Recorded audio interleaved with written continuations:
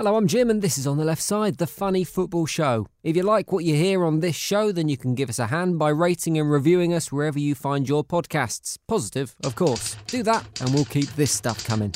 On the Left Side, the funny football show. Stop! Get a theme tune off. For this, we need something much, much sadder.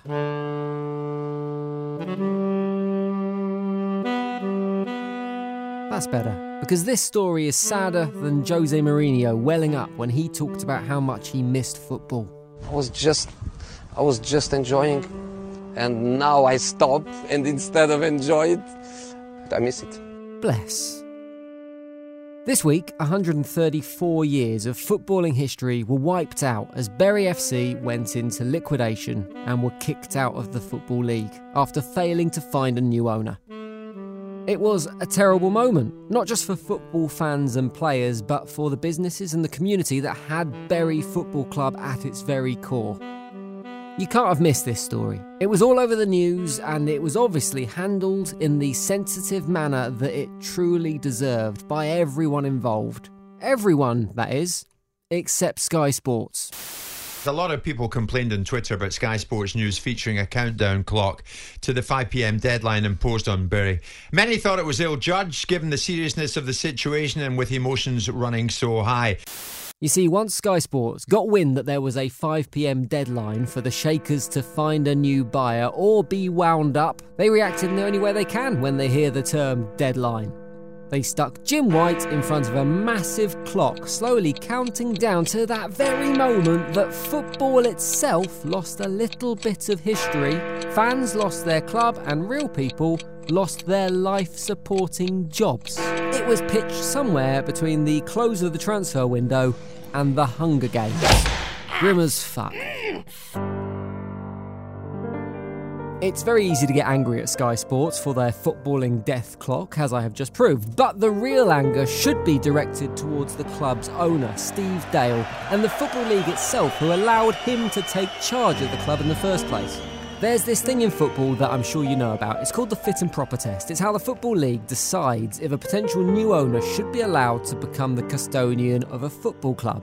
It's a great idea, but after this week's disasters involving Bury and Bolton, I'm curious as to what exactly that test involves.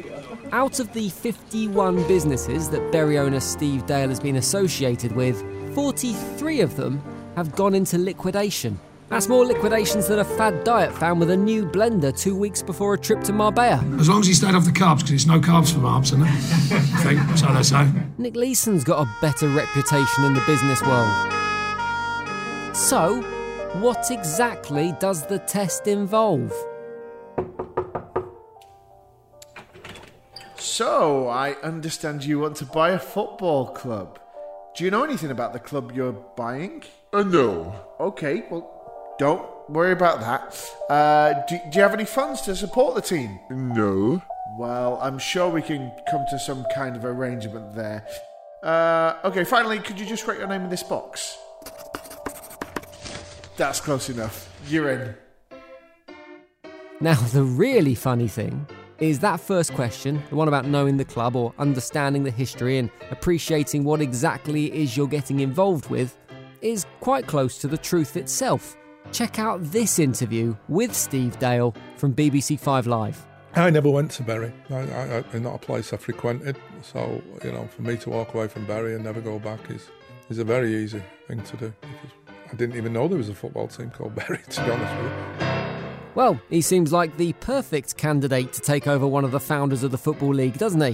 134 years of history, wiped out by a man who, for 133 and a half of those years, didn't even know the football club existed.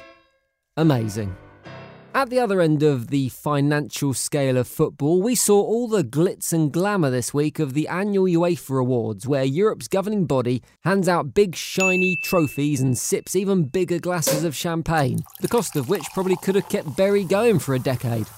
It was the usual affair, footballers picking up awards and making bland statements about how proud they are and how it's really a team award, and then they sit back down and enjoy their evening. Great.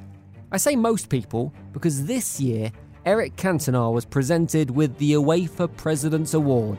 And, As you know, Eric Cantona is not most people. He gave an acceptance speech that was on a par with his famous seagulls/trawlers analogy from back in the day. As flies to wanton boys, we are for the gods. They kill us for the sport. Soon the science will not only be able to slow down the aging of the cells, soon the science will fix the cells to the state. And so we will become eternal. Only accidents, crimes, wars will still kill us. But unfortunately, crimes and wars will multiply. I love football. Thank you. I can't even begin to work out what it is he's trying to say there. I think the audience would have been less shocked if he'd got on stage and done that egg trick from a few months back. Remember that? If not, Google it. Turn Safe Search off. It's like someone accidentally put the script for the new Terminator film up on the auto cue, but only notices it's the wrong script at the very last moment. Crimes and wars will multiply.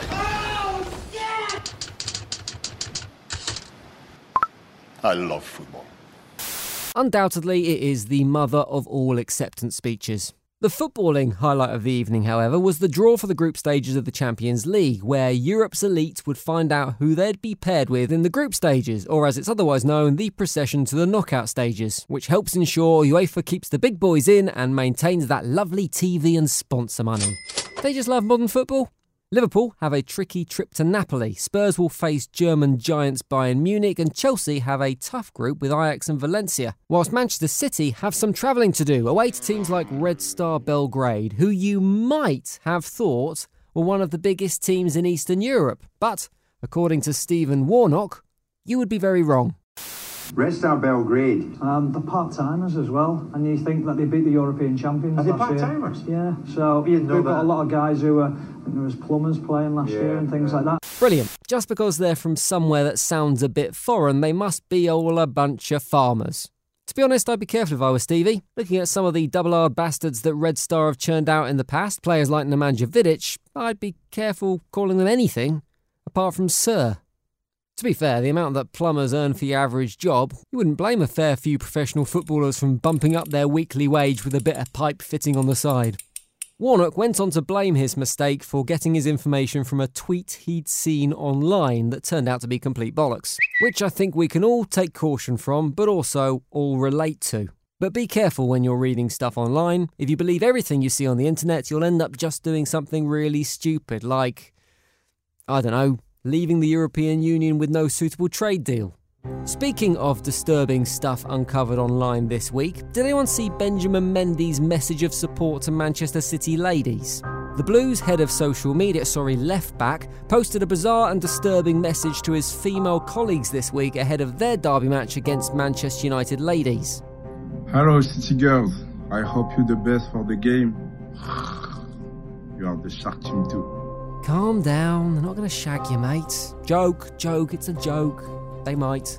The most alarming thing about that creepy video is the sound that apparently Mendy seems to think a shark makes. You are the shark team too. I knew he was injured.